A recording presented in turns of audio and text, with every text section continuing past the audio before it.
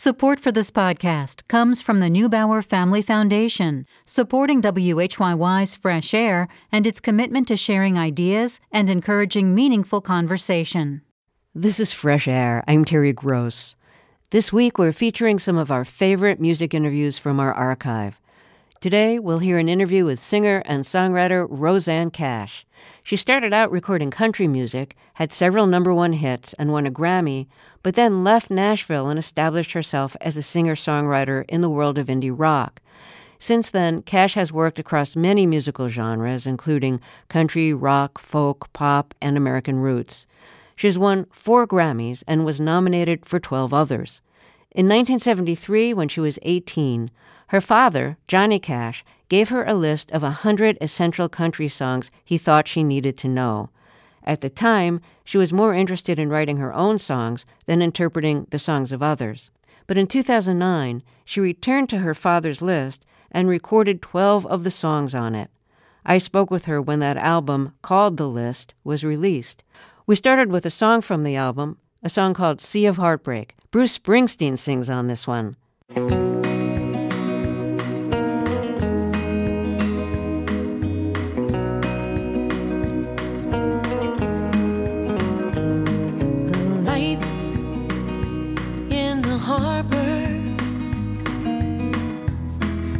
Shine for me, and I'm like a lost ship adrift on the sea of heartbreak, lost love, loneliness, memories of your caress, so divine. I wish you were mine again, my dear, on the sea of tears, sea of heartbreak. Rosanne Cash, welcome back to Fresh Air. Well, thank you, Terry. Tell me why you wanted to record this record. We'll get to the whole list in a second, but of all the songs on the list, why Sea of Heartbreak? Why Sea of Heartbreak? It's kind of a perfectly constructed country song, and it was on the list, so, that gave me permission. And it embodies that longing that is in so much of country music really, really well. And beyond that, it takes a metaphor and carries it to the very end without breaking that narrative about the metaphor, without becoming kitschy, which a lot of songs do. And that's kind of perfect to me. And it makes it a bit of a period piece because you don't hear many modern songs that do that. And there's also some language in it that's not modern, when he says divine and my dear. These are kind of old school ways of talking, and I really enjoy that. So it was like stepping into a period piece. At the same time, it has the hallmark of every great song, which is that it transcends time. It has a timeless quality to it, and it feels very modern. It's amazing. The lyric was written by Hal David, who wrote the lyrics for so many Burt Bacharach songs. So he's not exactly Mr. Country Music, no. Mr. Nashville. No, and I myself thought that Don Gibson had written it because he had the early definitive version of the song, and then found out that Hal David and Paul Hampton wrote it in New York. It was a huge surprise. Your father has a good recording of this. He does. Not being disloyal, but I have to say I still prefer the Don Gibson version. And my dad recorded his version with Tom Petty and the Heartbreakers on Unchained. And he might have been a little too energized from Tom Petty and the Heartbreakers. Now you have Bruce Springsteen singing with you on this one. Is he a friend? No, I couldn't call him a friend. I've met him a few times over the years, but it would be presumptuous to say he's a friend. Why'd you ask him to duet on this song? Because he's just a dream date, Terry. We knew we wanted to do a duet. So I did my part on Sea of Heartbreak. We going, God, who's the perfect person to ask to sing on this song? Who's like the embodiment of American romantic male voice? Well, that would be Bruce Springsteen. So we asked him. And he said yes. He said yes. I thought, there's a 50-50 chance Bruce will do it. And then, he knew the song. He got the concept of the list. He's so steeped in country music anyway and roots music, so it was an easy thing for him, I think. So let's get the story of the list. Your album's called The List, and there's a story behind it. So would you tell the story?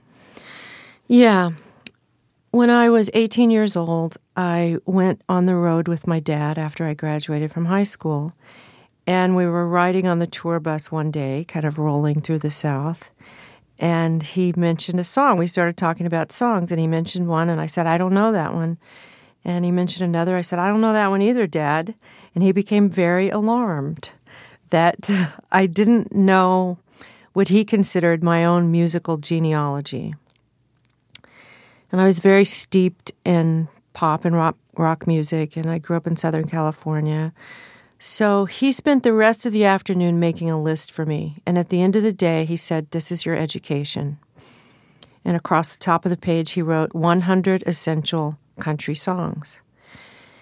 The list might have been better titled 100 Essential American Songs because it was very comprehensive. He covered every critical point in Southern and American music. Early folk songs, protest songs, Delta blues, Southern gospel, early country music, Appalachian, everything that fed into modern country music was on that list. So his overview was really of a musicologist, but formed by his instincts, and just the rhythm in his own blood. So I realized when he gave me the list at the age of 18 that this was an important document, and I set about learning these songs. But it took me, I think, until now to realize that he was really giving me himself, a part of his heart and soul. When you say you went about learning those songs, did you get the sheet music or get the records?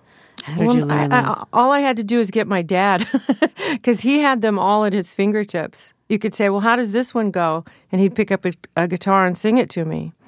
And then some I knew the records, like I had known Ray Charles' Take These Chains from My Heart since childhood. I had known Patsy Cline's She's Got You since childhood. Others I found the records for. So you finally realized later in life that your father had given you a piece of himself and a piece of his own kind of genetic makeup when he gave you this list of 100 songs. But when he gave you that list, did you immediately think, thanks, Dad, or was it more like, thanks, Dad? Like an 18-year-old would do? Yeah. No, I if he had given it to me even a couple years earlier, I might have said, oh, yeah, I roll, thanks, Dad. But I wanted this. I wanted him. My parents were divorced. I was just socking in this great time with my dad, who was clean and sober. So I wanted that experience of loving what he loved and learning about his life. Also, I was just starting to write songs, so this was a template for me. These are excellent songs. He wrote the list as a songwriter, so I had that template for great songwriting. It was exciting to me. Now, do you still have that piece of paper that the list was on? I do. I found it again in late 2005. When I was writing the narratives for my last record, it was Black Cadillac, and I wrote narratives for the show, and I found the list in 2005, and I thought, well, this will make a nice subject for a narrative for the Black Cadillac show, never thinking anything more than that. And I wrote this narrative, and it started when I was 18 years old. My dad gave me this list. Well, everybody started coming up to me saying, where's that list? When are you going to record that list? It became funny. So, what did you do with the piece of paper now? Is it like framed? Is it preserved? Where do you keep it? I keep it in my files. It's not framed. It's not, I want to do the right thing with the actual list at some point, but I don't want to just publish it on the internet or, give it away yet. Partly because I want to do volume 2. And I don't want anyone else to do volume 2. Well, I want to play another song from the list. And this is a great song. I love this song that Patsy Cline made famous. It's called She's Got You. And of all the songs on the list, why did you want to do this one? Well, It's a classic country song. Anyone who knows country music knows this song. Unfortunately, they also know Patsy Cline's version, which is so iconic that I had some trouble getting past that to actually record it myself. But you know what's great about this song, too, is that it's a list. In the song is listed all the things that the other woman has. So it's a list within the list. Oh, right. Yeah. And I guess, what do you do to put yourself in the mood to feel the song?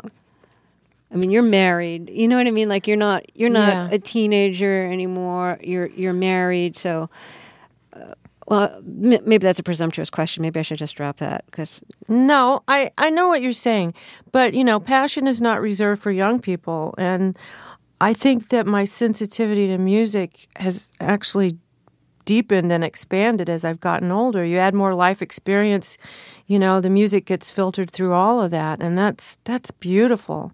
When I started singing this song, like I said, I had to get Patsy Cline off my shoulder a bit to even approach the song. So once I started singing it, and it kind of dawned on me, oh, this is why this song has been covered so many times. This is a great song.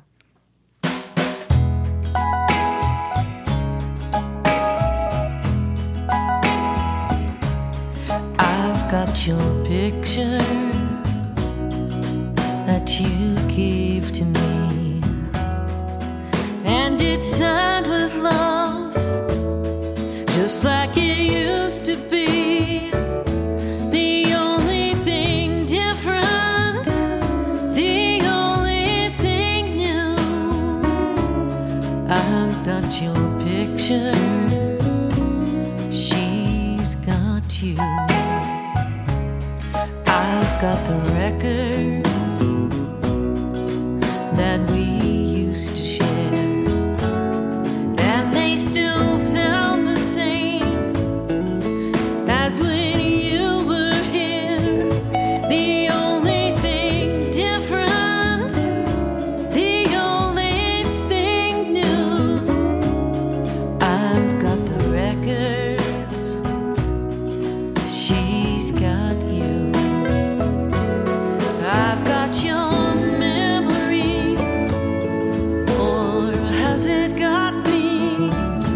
I really don't know, but I know it won't let me be. I've got your class ring. That's my guest, Rosanne Cash, singing She's Got You, a song made famous by Patsy Cline, a song featured on Rosanne Cash's CD called The List, which is songs selected from the list of 100 essential songs that her father, Johnny Cash, gave to her when she was 18.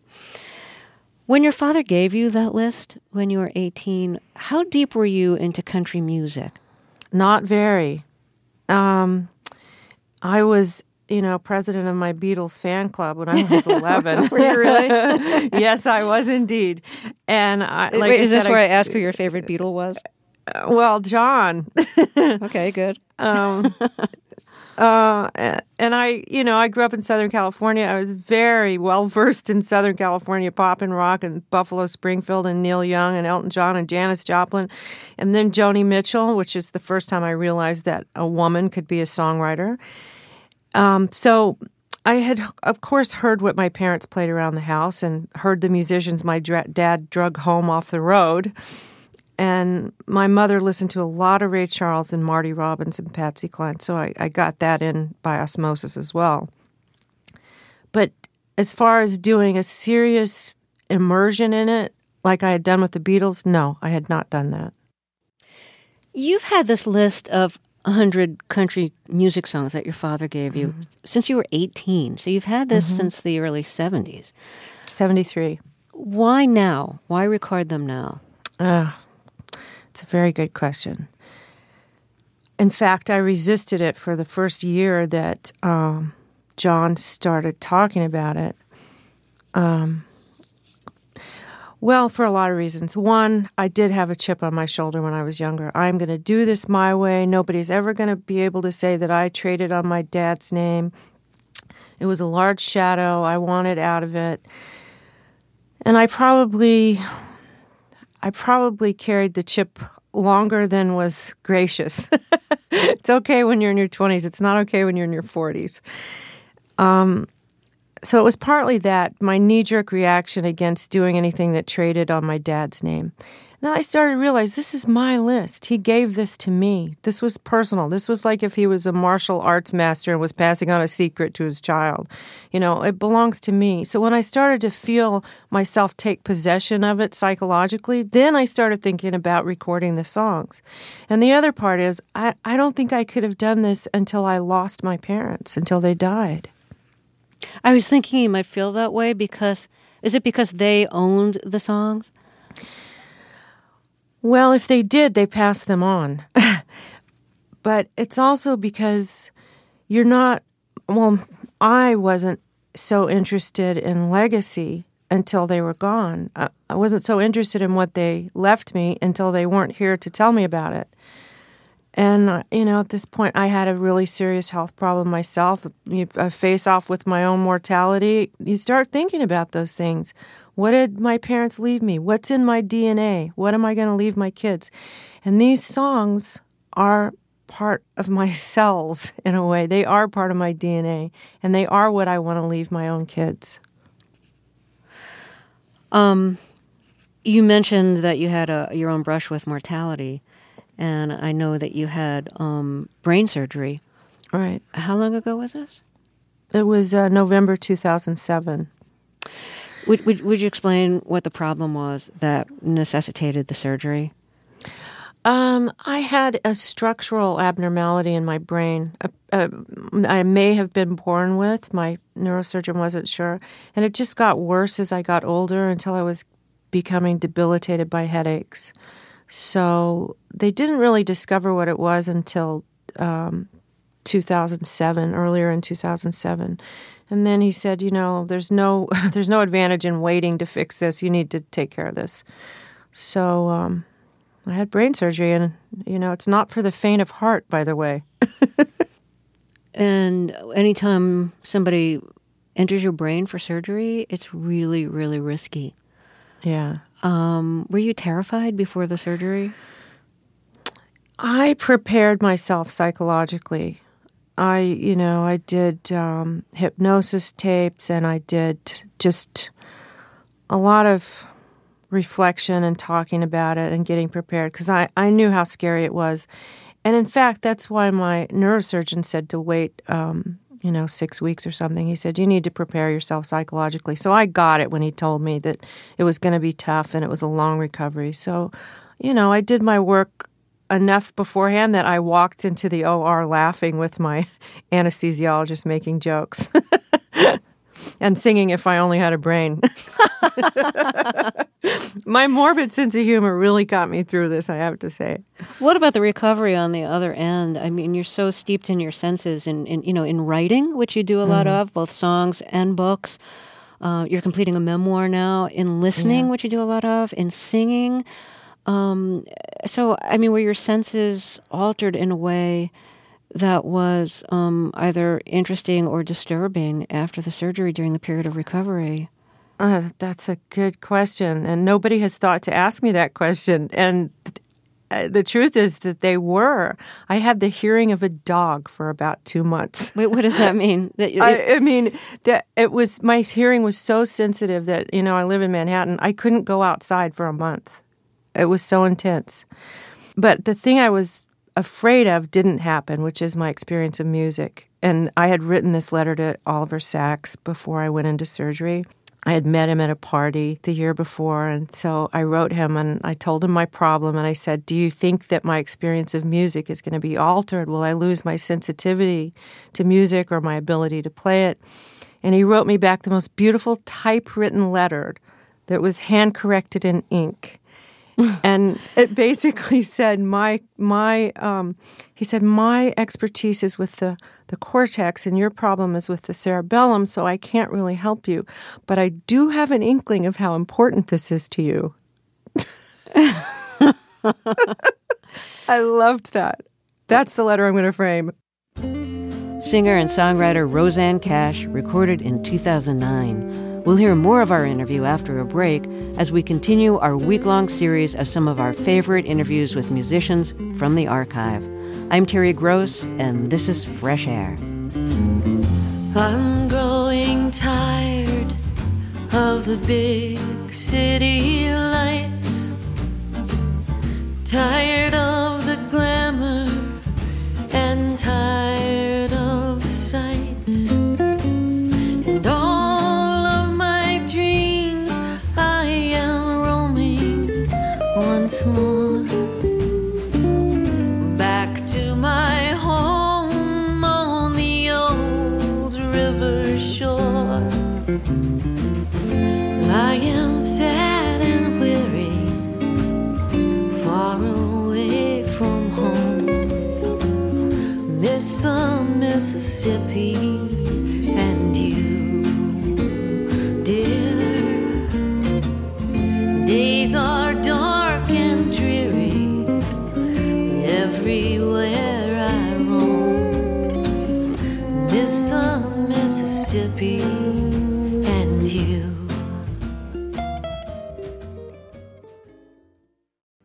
This is Fresh Air. I'm Terry Gross, back with more of my interview with singer and songwriter Rosanne Cash. Known for her work in country, indie rock, folk, and American roots music, she's been awarded Grammys and gold records and has been inducted into the Nashville Songwriters Hall of Fame. We spoke in 2009 when her album The List was released.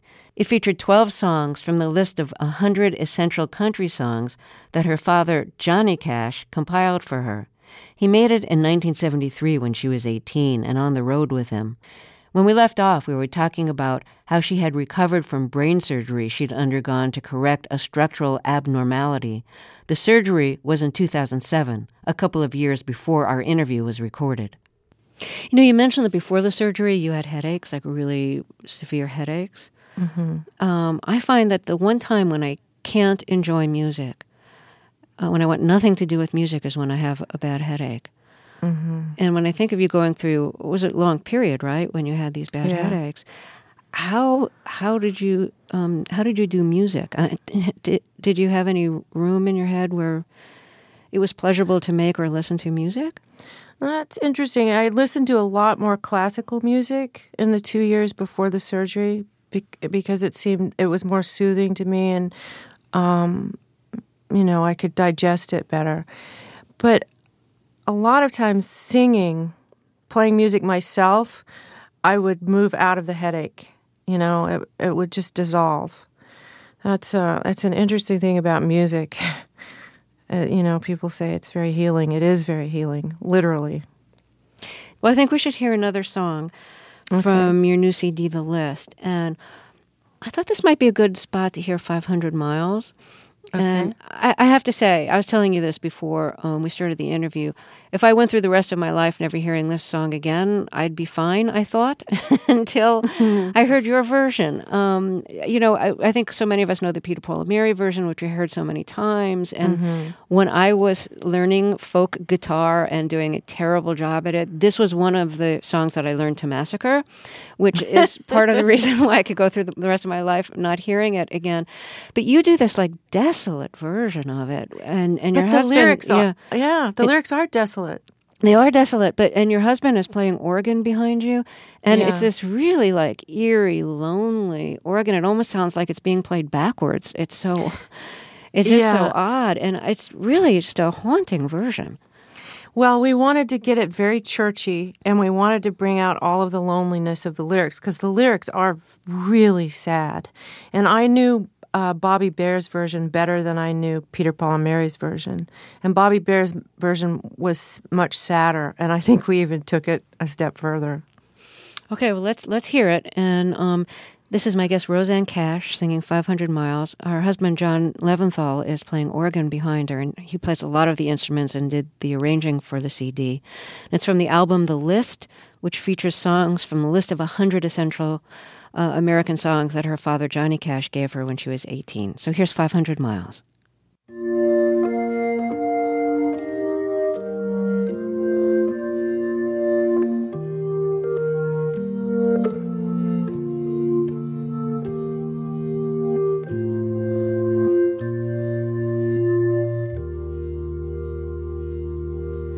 If you miss the train I'm on, then you'll know that I have gone. You can hear the whistle blow 100 miles. 100 miles, 100 miles, 100 miles, 100 miles. You can hear the whistle blow 100 miles. Teardrops fell on Mama's note when I read the things she wrote. She said, we miss you, hon, we love you, come on home. Well, I didn't have to pack, I had it all right on my back. Now I'm 500 miles away from home. Lord, I'm 1, Lord, I'm 2, Lord, I'm 3, oh Lord, I'm 4, Lord, I'm 500 miles away from home.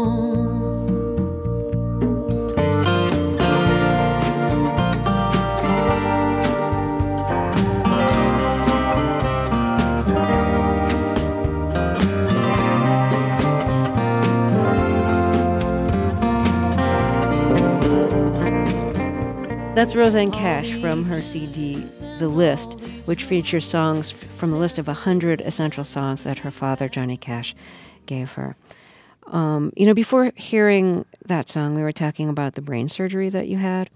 Mm-hmm. And I was wondering what you've turned to in recent years to just kind of give you strength and just to fill listeners in. It's been a difficult few years. You lost your mother, you lost your father, you lost your stepmother, June Carter Cash.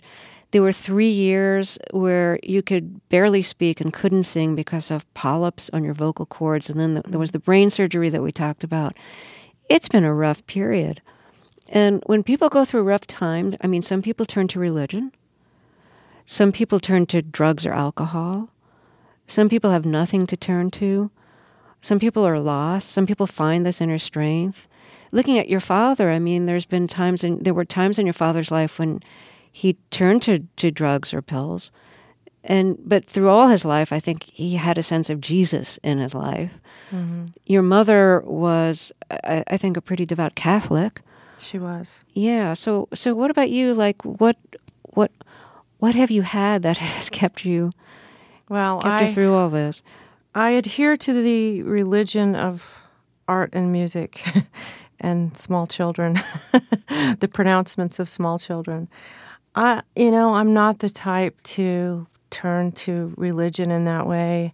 I'm not the type to turn to drugs and alcohol, but I do have a profound devotion to art and music and children. And those 3 things, as well as the love of my husband, who is an amazing partner. And, if you ever have brain surgery, you want to call him up to do all of the vetting of the neurosurgeons and all of that business, because he makes a great patient advocate. Good. If I'm ever making an album, I'm going to call him too.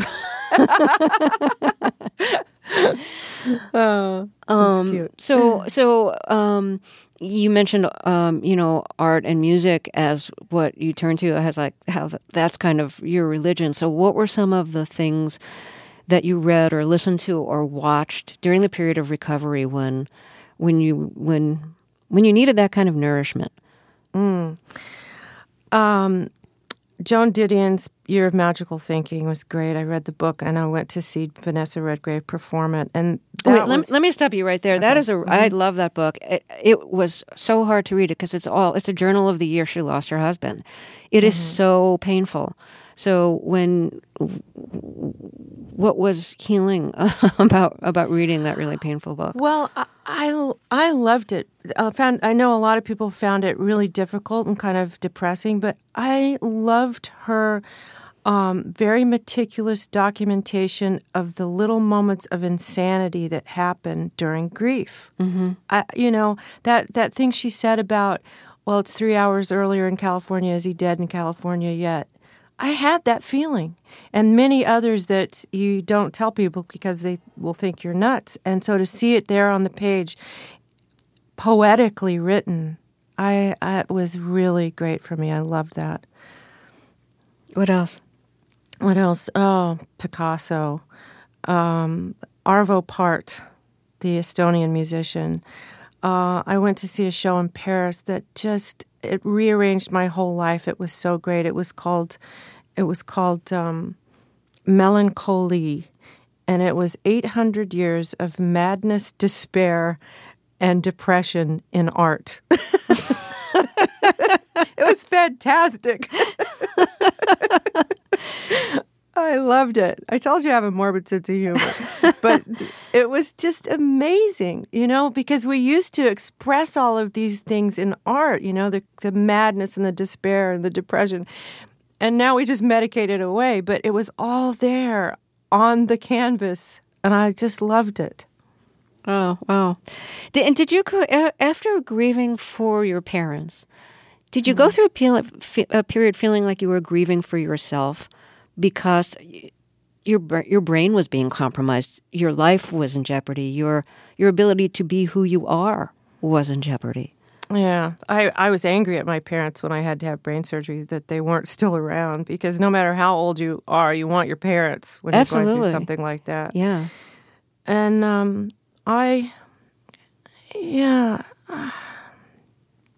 did I grieve for myself? No, I kind of thought, well, why not me? I have good health insurance. I don't have to show up to a 9-to-5 job. I didn't have that feeling of, oh, why me? I never had that. You never had the feeling of being resentful or envious of everybody else who didn't have to go through the brain surgery that you were about to go through? No, I don't do that. I don't do comparisons because I always lose. Is that how you feel? Yes, it's exactly how I feel. No, but not that I always lose. It's that if the process of comparing yourself to someone else, you're setting yourself up to not feel good. So I don't bother. Getting back to the list of songs again that your father gave you, did you love the same songs on that list after the surgery that you loved before? Did your taste change? I love them more now. I love everything more now. I know that sounds like a cliche, but I do. But I love these songs so much, and they keep getting deeper and broader and more poetic and more full of life for me. Every time I hear them, every time I put on one of the original versions or I get to sing it myself, it's all new. It's amazing that it took this long for me to realize what was always there. Like T.S. Eliot said, you return home and know it for the first time. I feel like that. I've returned home and known it for the first time. My guest is Rosanne Cash. We'll talk more after a break. This is Fresh Air. Let's get back to my interview with Rosanne Cash. She's known for singing her own songs, but she released a CD called The List, on which she sang some of the songs from the list of 100 essential songs that her father, Johnny Cash, made for her back in 1973 when she was 18. We spoke when the album The List was released in 2009. I want to play another song from your new album, and I was thinking of Girl from the North Country. I think you do a beautiful job of this. Bob Dylan wrote it. It was on his 1969 Freewheelin' album. 1962, what year is it? More like 62, probably. And yeah, it's earlier than 69. Yeah, I think it's like 62. Because they did Nashville Skyline. That was 69. Yeah, so in 69, your father recorded it with Dylan on Dylan's Nashville Skyline album. So why did you choose this one for your own? This was John's idea to do the song, and I know why it's on the list because my dad made the list in 1973, and he had just recorded this 4 years earlier with Bob, so it was still kind of fresh to him. It's one of the newest songs on the list. And when John brought up that idea, I said, "Oh gosh, I can't do it. It's almost sacrilegious. I not only do I have my dad and Bob's recorded version in my head, I have images of that session in my head. I wasn't at that session, but there is footage of it. And it was just such a watershed record, too. You know, I became the coolest 14-year-old in the world when my dad recorded this song with Bob Dylan. And I said, I just can't do that. It's outside of my own realm. And John said, let's listen to Bob's original version and approach it that way. And his original version is, it's in the tradition of a classic folk song that's rooted in Elizabethan music even. And I got to do that old folk twist of a woman singing about another woman, which was great. I loved that. And once we listened to the original version and I could approach it like that, I went, I get it. Yeah, this is gorgeous.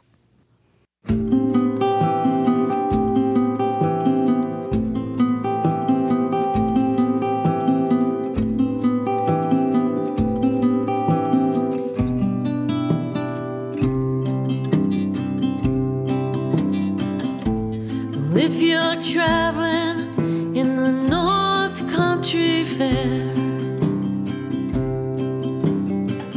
where the winds hit heavy on the borderline, remember me to one who lives there. She once was a true love of mine. Well, if you go when the snowflakes storm,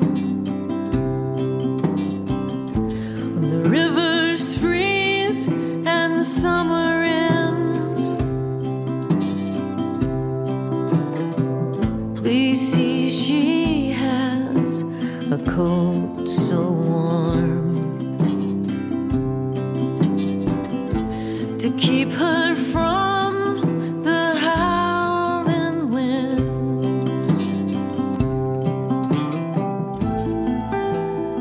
That's Rosanne Cash singing Dylan's Girl from the North Country from her new CD, The List, which is songs from the list of 100 great American songs, essential country songs that her father, Johnny Cash, gave her when she was 18 years old. You know, I think it's really interesting that you're doing this album of songs by other people because you're best known as a singer-songwriter. You do your own songs. And this kind of frees you up to just be the singer and the interpreter and also to sing other people's melodies, which I think must be kind of refreshing in its own way. Yeah, it is. It is. It was a little scary at first because I didn't ever want to put my voice front and center. You know, I was a songwriter. That was the torch I carried. This is an honorable profession. This is what I do. I'm a songwriter. My voice just serves what I'm writing about. So to let all of that go, I mean, bring the sensibilities of it actually to the song choices, but to just be the interpreter was incredibly liberating and really fun. You know, it's interesting that you've done this album of covers. John Doe did an album of classic country covers. Loudon Wainwright just did an album of Charlie Poole songs. So, the three of you are famous as songwriters, and within a period of months, you're turning to other people's songs. I just find that so interesting. And all of those albums I just mentioned are really good. Well, there is a canon of American music that maybe an entire generation doesn't know that well. Mm-hmm. You know, people who weren't around to hear Patsy Cline's version of She's Got You or a song like Take These Chains, or never heard Ray Charles' Modern Sounds in Country and Western Music, or Hank Snow, or any of these people. So I always felt like you can't imagine the Scots or the Irish without Celtic music. You can't imagine us, the Americans, without these songs. They're so important to us. And it would be a tragedy if they were just, if they were just in a museum, if they were just archived somewhere, if they weren't still being performed. Oh, I really agree with you. When we last spoke, it was 2006 maybe? And this was after you had started singing again, after your 3-year bout of not being able to sing because of polyps on your vocal cords. Mm-hmm. And in that interview, you said that when you had the polyps, you vowed that if you recovered, that you'd give up all the anxiety that you had surrounding singing and just kind of enjoy singing and enjoy, the talents that you had. So did that work out? Have you been able to just, as you've released this album of you singing other people's songs, have you been able to just enjoy singing without the attendant anxieties? I'm laughing because I did say that, didn't I? Mm-hmm, you did. I'm glad you reminded me. You're welcome. I did give up a lot of the anxiety. I'm not a person who will ever entirely give up anxiety. I mean, it kind of fuels my everything. But I did stop the criticism. That's what I stopped, the self-criticism. If I miss a note, if I can't sustain it as long as I want, if my diaphragm gives way or something, I just go, well, that's okay. That's all right. Human being here. But I enjoy it a lot more. I do. When I did keep that part of the promise to myself is that I got it back and I enjoy it a lot more.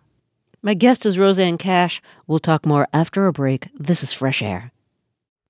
Your father lived his life on stage. Your mother didn't.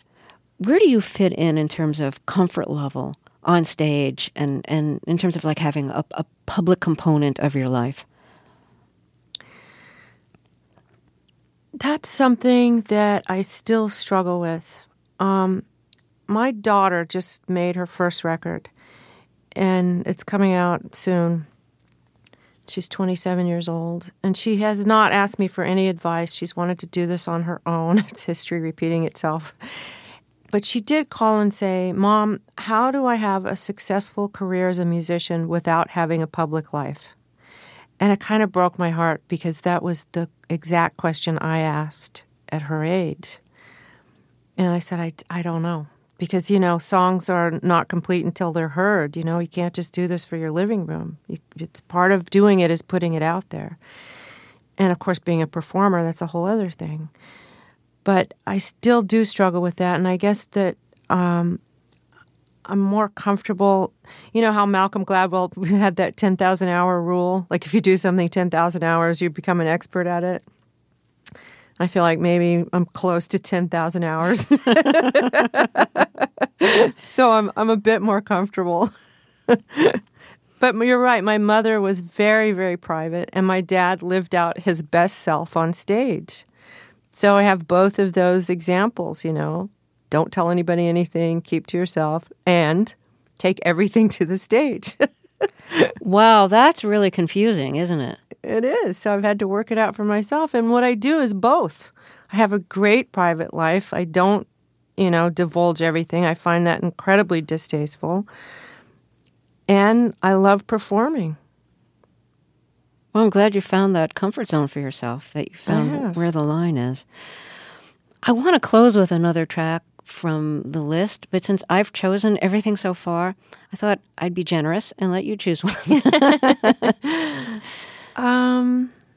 Do you want something sad and slow and ballady or something a little more up? I'm letting you choose. Okay. Motherless Children. This song is one of the oldest songs on the list. And it was amazing how many people had done it, everyone from Billie Holiday to the Louvin Brothers to Eric Clapton. There are many different versions, many, many, many verses, too. So John and I had to sort through them and kind of make it more linear, just pull 4 verses that would work together. And John had just lost his mother a couple of weeks before we recorded this. So I think we were both feeling that sense of loss and being motherless. And I can really hear it in John's guitar playing in this track. Rosanne Cash, it's just been wonderful to talk with you again. Thank you so much. It's my pleasure, Terry. Thank you for having me. My interview with singer and songwriter Rosanne Cash was recorded in 2009.